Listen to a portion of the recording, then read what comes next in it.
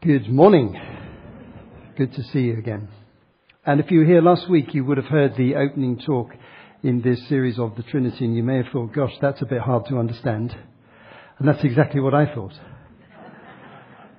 Because there's nothing harder for a preacher than to preach on the Trinity, and many people avoid it because it's the greatest mystery in the universe and beyond the universe.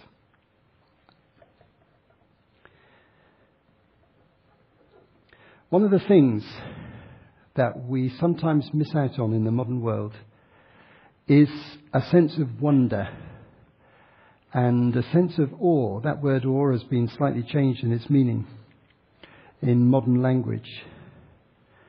A sense of smallness in the light of something much bigger. Do you ever get that feeling? In a fast-moving world with images coming at you left, right and centre, the pressure of work and life, social media, the bombardment of time, deadlines, pushing you forward, we can have our head down so much of the time. But one of the most important things for us as humans is to have times when we're not under that pressure. Some people call it holidays, but then they come back from the holiday and it looks like just another type of pressure. But the moments that I treasure most are the moments when suddenly you're caught by surprise by a certain greatness that you'd never really thought about before. This summer I happened to be in Zambia on a working trip with School of Leadership at the time when the moon was eclipsed. Do you remember that? This summer with that strange red effect across the moon. And on that particular day, here in the UK, it was cloudy, I'm told.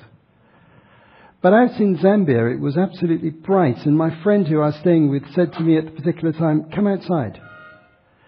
And so the two of us just stood there in the bright, open African night sky with all the insects and all the African kind of noises going on in the background. And we just looked up. There was just two of us, no one else in sight, in quite a remote location. And I just looked up into the heavens.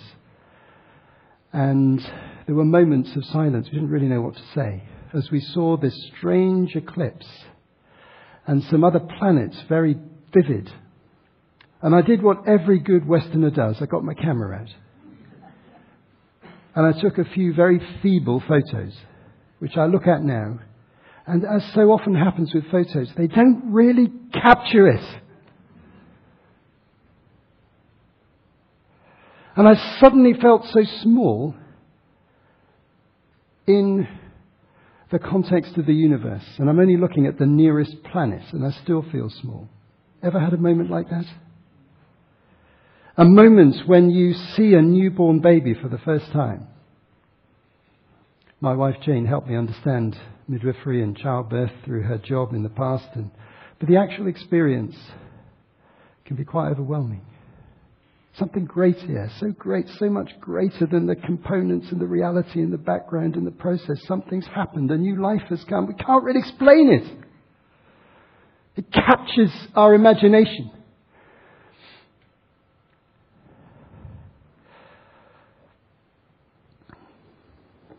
A few years ago, I was privileged with James Beardall, who's here this morning, to borrow a flat of some friend, French Alps, which had a little balcony, and from the balcony we could look and see the highest mountain in Europe, Mont Blanc.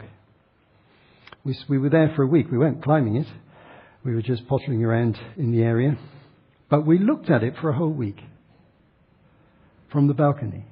Well, James spent a lot of time there. Mind you, he fell asleep very often.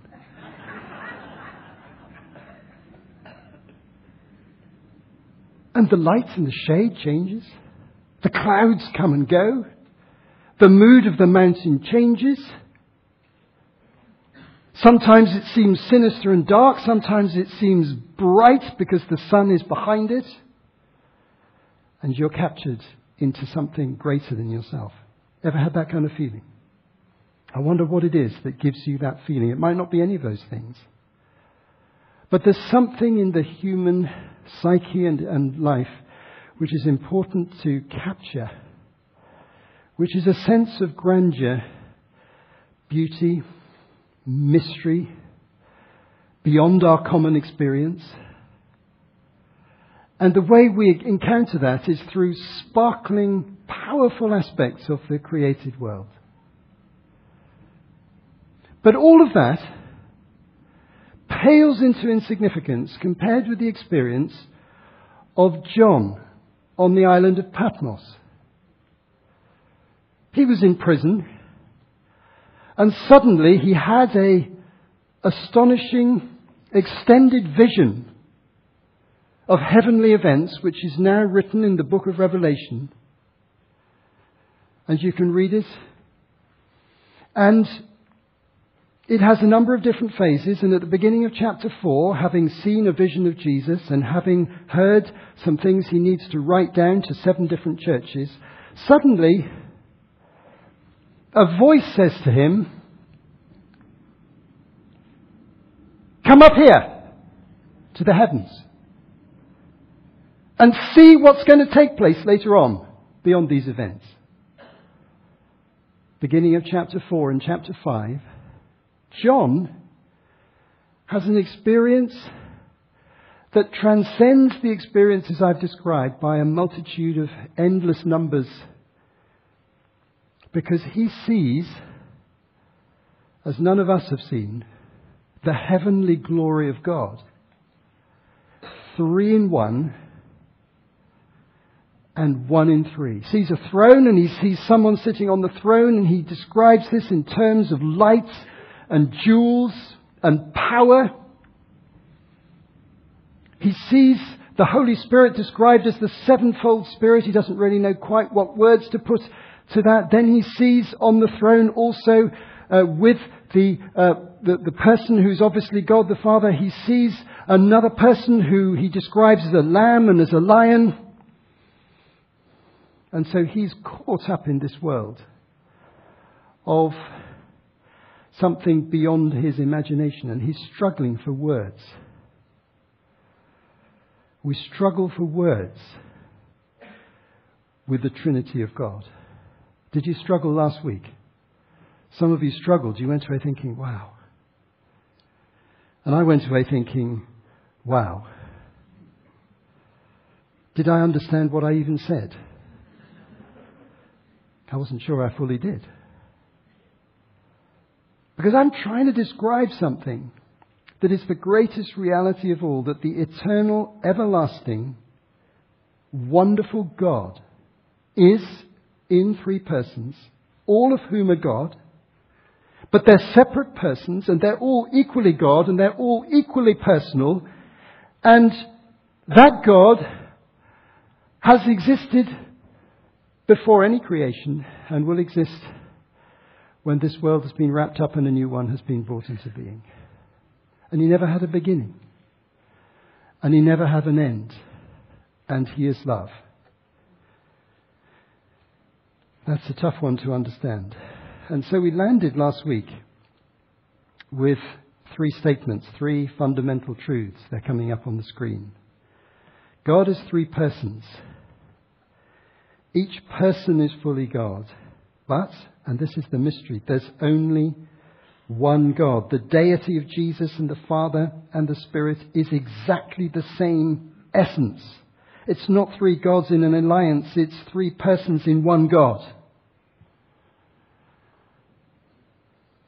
And then we used a little diagram, which I'll just show you briefly now, to describe this. And in this diagram, in terms of personhood, the Father is not the Son is not the Spirit, and the Spirit is not the Father. But in terms of deity or Godhood, the Father is God, the Son is God, and the Spirit is God. Now today we move on. Because today our topic is the mission of the Trinity. Turn with me to the book of Hebrews. I've got one passage, just a short one, which we're going to spend a few minutes on. It's the beginning of the book of Hebrews. And here the writer begins to unpack some of the mysteries of God on mission. God saving the world.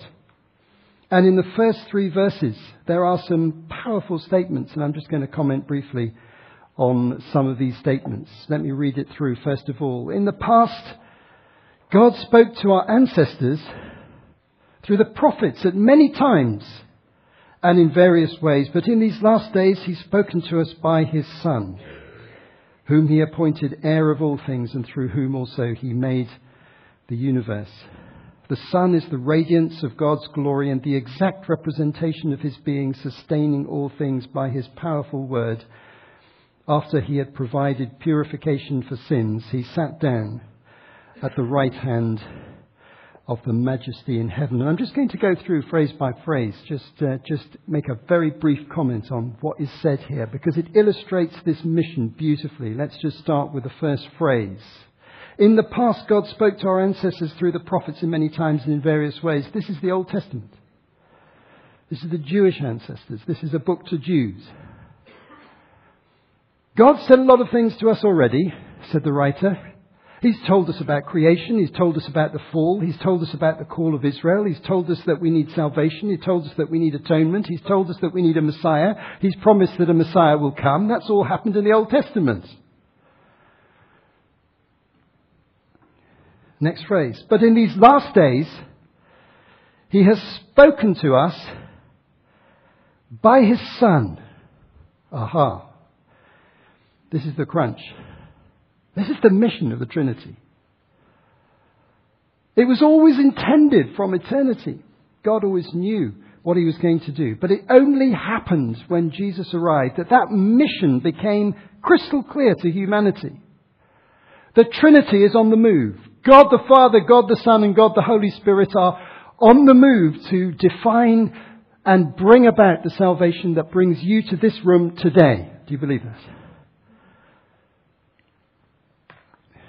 And it's classically defined for us in John 3:16. I'll read occasional verses as we keep this main text up. You don't need to turn to them. But it says, "For God so loved the world that he gave his one and only Son, that whoever believes in him shall not perish but have eternal life." God did not send his Son into the world to condemn the world, but to save the world through him. Now here's an interesting point. The Father sent the Son. The Son did not send the Father. It's not a reversible statement. The Father initiated the process, and he sent his Son. The persons of the Trinity are absolutely distinct. There are three persons, and they have a different function in the process.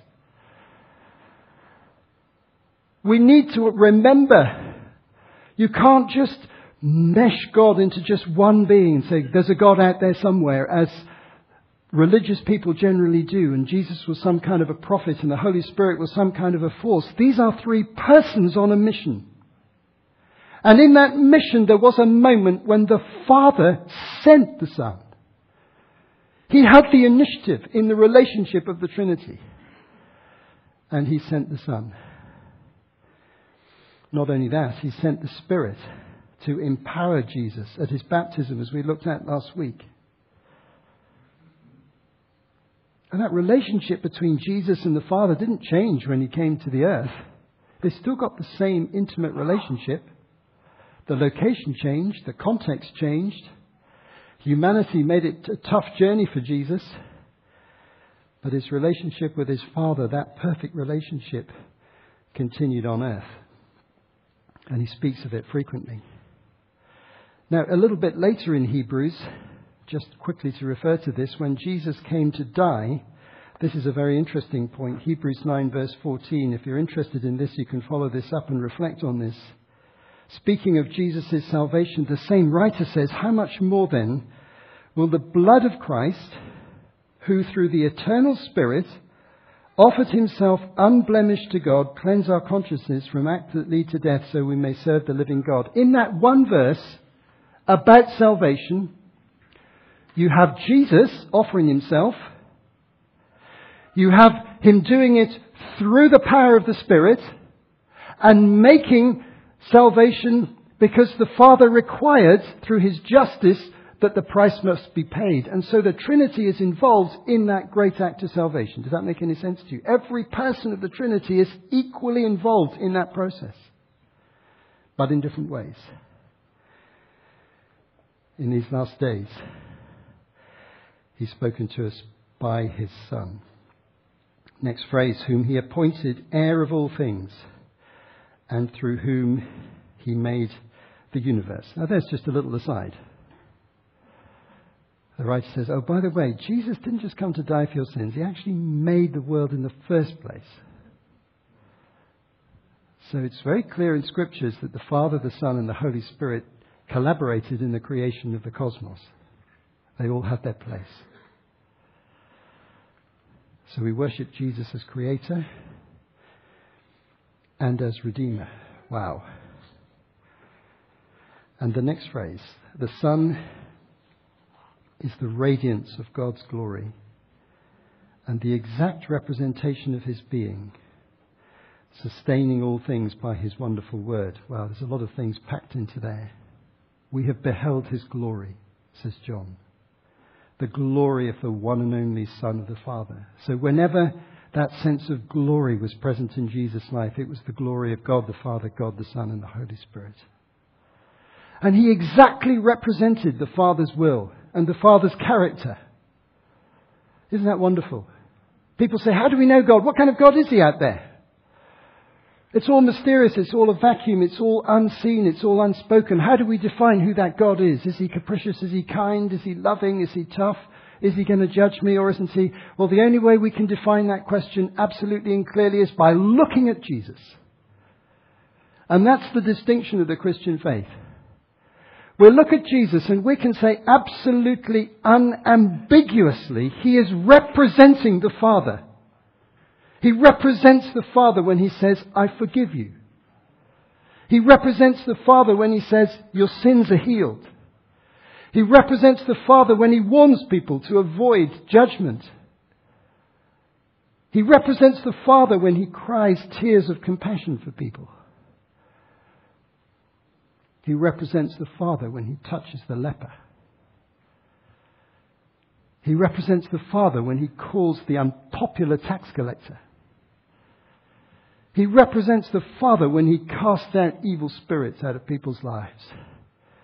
Isn't this a wonderful thing? Because we believe in the Trinity,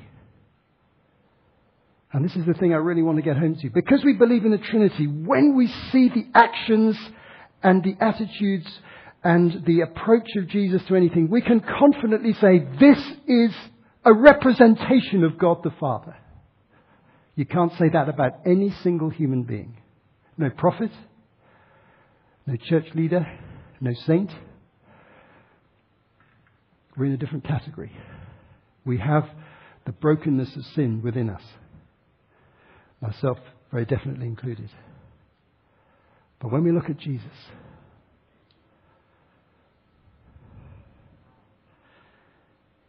there's no taint. There's no half-truths. There's no compromise. There's no flattery. What he says he means. By the way, that's not always comfortable. But this is a Trinitarian truth.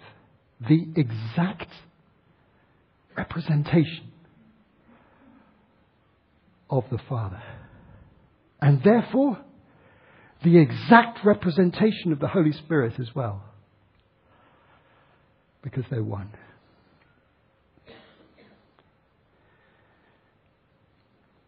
Oh, and just a little aside. Sustaining all things by his powerful word. Did you notice that? Okay, so he created it, and by the way, it wouldn't still work unless he was still sustaining it. How many reasons have we got to worship Jesus? The list goes on and on. He created, he sustained, he came, he saved, he redeemed, he rose again, he ascended, he's coming back, he's called you, you're written in the Lamb's Book of Life. You got enough reasons to worship Jesus? He's in every part of the process. So we lift him up. Finally, after he'd provided purification for sins, he sat down at the right hand of the Majesty in heaven. This is the ascension. And this is what John saw in Revelation 4 and 5, which we haven't got time to go to now. He saw how Jesus is now. And one of the great things about thinking about the Trinity is to have in your mind the image of the glorified Jesus alongside the image of the human earthly Jesus. It's wonderful to think of Jesus on the Emmaus Road, walking to Jerusalem, in the synagogue of Capernaum, at home in Nazareth with his mum and his brothers and sisters, on the cross, etc. But one of the things that really deepens our worship is if we think of where Jesus is now. He's in the highest place of authority in heaven, waiting to return to complete the work that he started when he first came. Now here we are. We're living the Christian life. There's bumps on the road. We referred to quite a few of them earlier on through those powerful prophetic words. Life is complex. Life is difficult. We don't always get our act together. We're not always feeling good. But underneath all those things are some great realities. The first one is that when Jesus went to heaven and he ascended, the Holy Spirit was sent. John 15 verse 26 describes this process. When the advocate or the comforter or the Holy Spirit comes, whom I will send to you from the Father, the Spirit of truth who goes out from the Father, he will testify about me. And so here we have an amazing truth in the Trinity. The Father sent the Son, and he came to be born as a man. But when he returned, the Father authorized the Son, through a joint plan, to send the Spirit. The Spirit is described sometimes in Scripture as coming from the Father, sometimes as coming from the Son, and sometimes as coming from both of them. How about that for unity?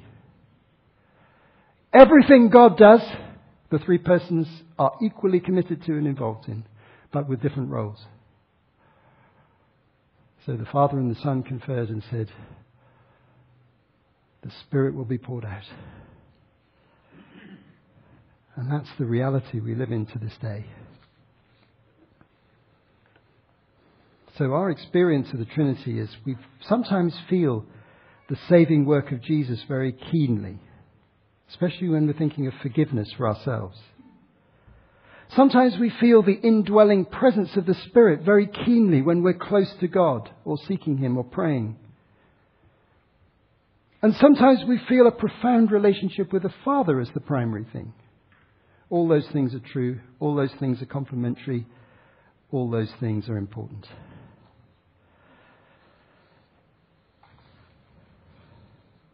The living God is on a mission. So here's three things we can say about the Father, the Son, and the Holy Spirit on this mission. Number one, the three persons of the Godhead have different roles. The Father initiates and coordinates the mission. The Son is the agent of salvation. And the Spirit comes to enact salvation in our lives. It's wonderful.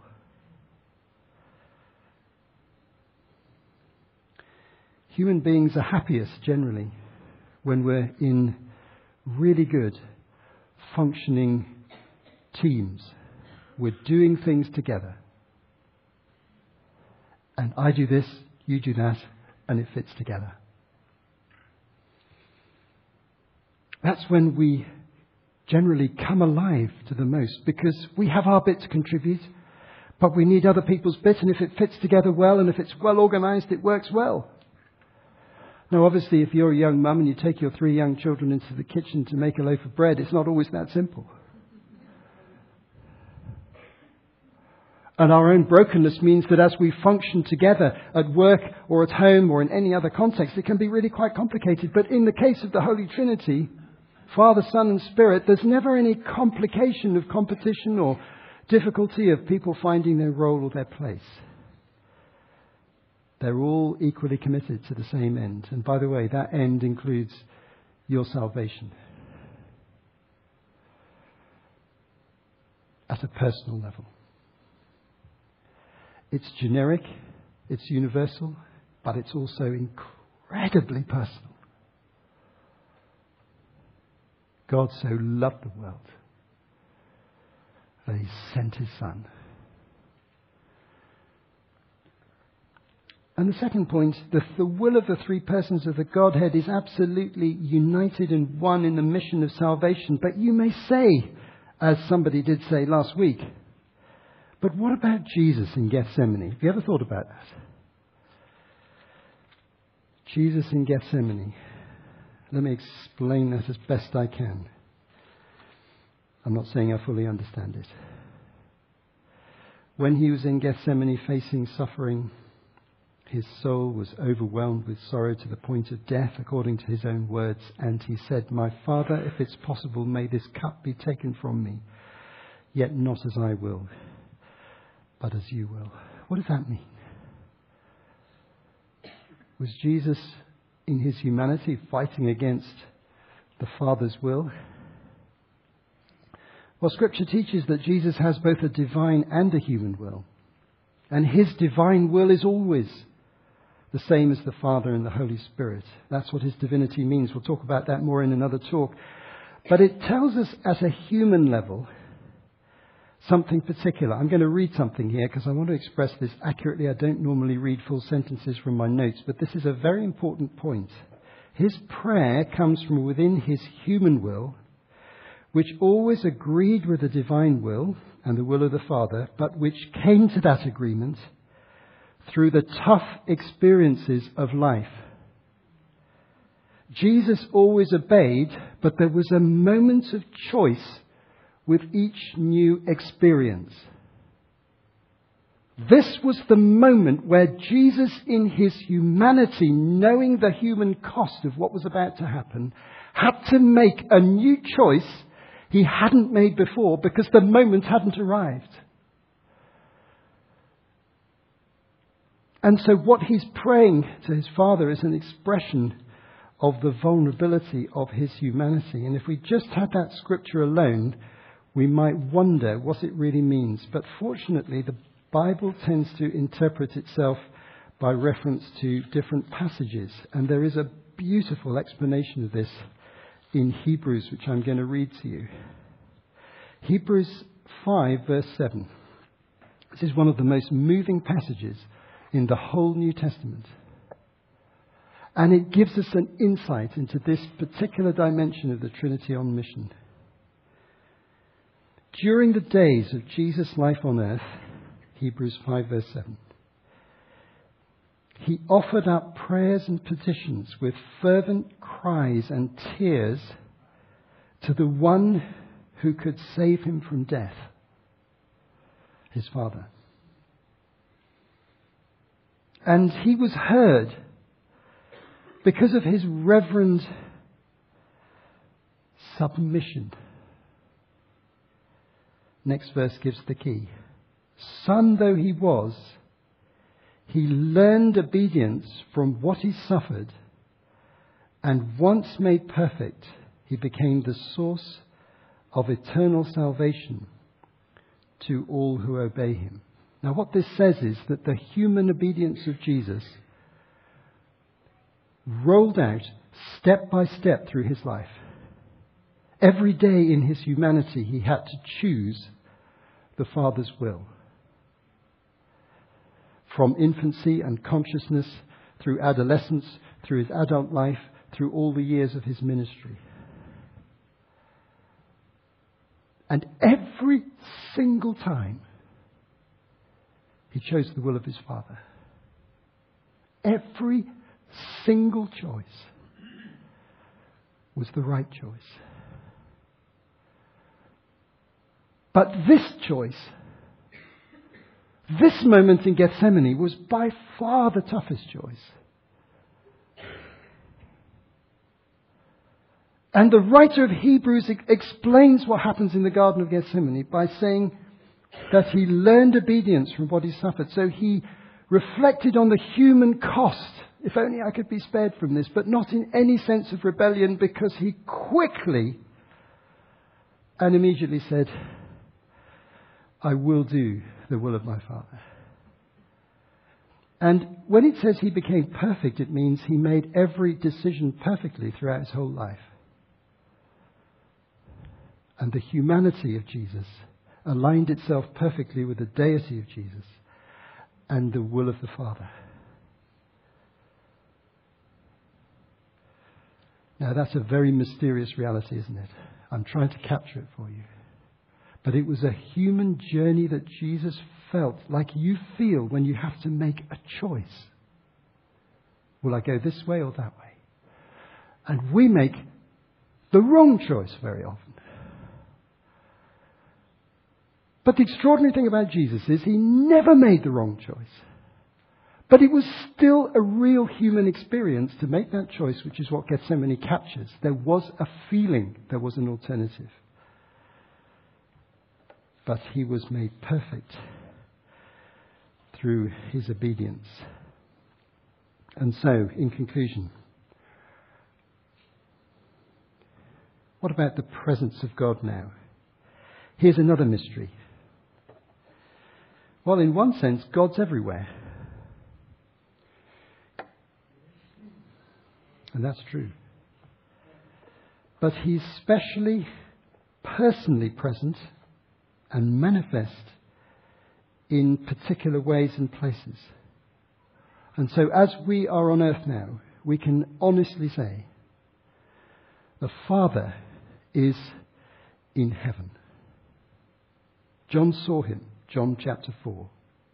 And so when you pray the Lord's Prayer, what's the first phrase? Our Father in heaven. We're defining his primary manifest presence.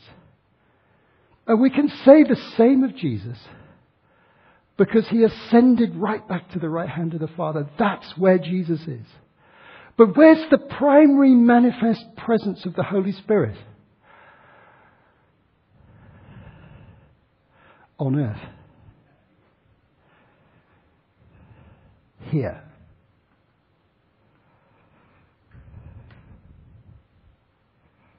Where his people gather. And the Spirit's work is always to point us to Jesus and the Father. So we keep thinking about Jesus and the Father when the Spirit is present. He keeps pointing us, glorifying Jesus, lifting him up. So you start singing a song and suddenly you feel that lift inside you. Think, oh, it's real. Guess what's happening? The Holy Spirit's doing something inside you. Father in heaven.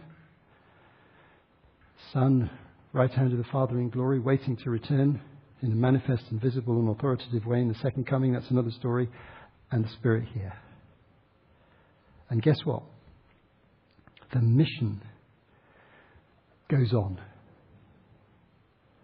And on. And on. And on. From one generation to another. The Spirit's activity is not compromised or reduced because of the passing of the time. The Father doesn't say to the Son, hey, this is a bit of a boring mission. Let's just dial it all down. Far from it. The excitement in heaven is increasing as the anticipation of Christ's return becomes closer. And the activity of the Spirit is increasing on the earth towards that great moment. And so, folks, this mission of God, Father, Son and Holy Spirit, became obvious to humanity when Jesus arrived. Has continued energetically for 2,000 years, despite the incredible failures and mistakes of the church. And will continue until that mission is complete. And so I worship him for that. And I'm so grateful that the Spirit is here and making clear to us what the Father intended and initiated, what the Son fulfilled, and what we can experience in our lives. Thank goodness for these great things, because life is so bumpy. the real life of, there's so many complexities in our lives, and sometimes we just need to pause and see the bigger picture. And this is a moment to pause and see the bigger picture. In a minute, I'm going to invite the musicians up, and we're going to sing this great song, which is going to come up on the screen. I'd like to just put the words up first of all. I've chosen this to reflect my feelings at this point. Melody Green and Keith Green. There is a Redeemer, Jesus, God's own Son, precious Lamb of God, Messiah, Holy One. Jesus, my Redeemer, name above all names, precious Lamb of God, Messiah, oh, for sinners slain. Third verse. This is what I want to just, I did the chorus actually. Thank you, O my Father. Listen to this. This captures this talk. Thank you, O my Father, for giving us your Son and leaving your Spirit till the work on earth is done. Let's have the musicians, please. And let's stand together.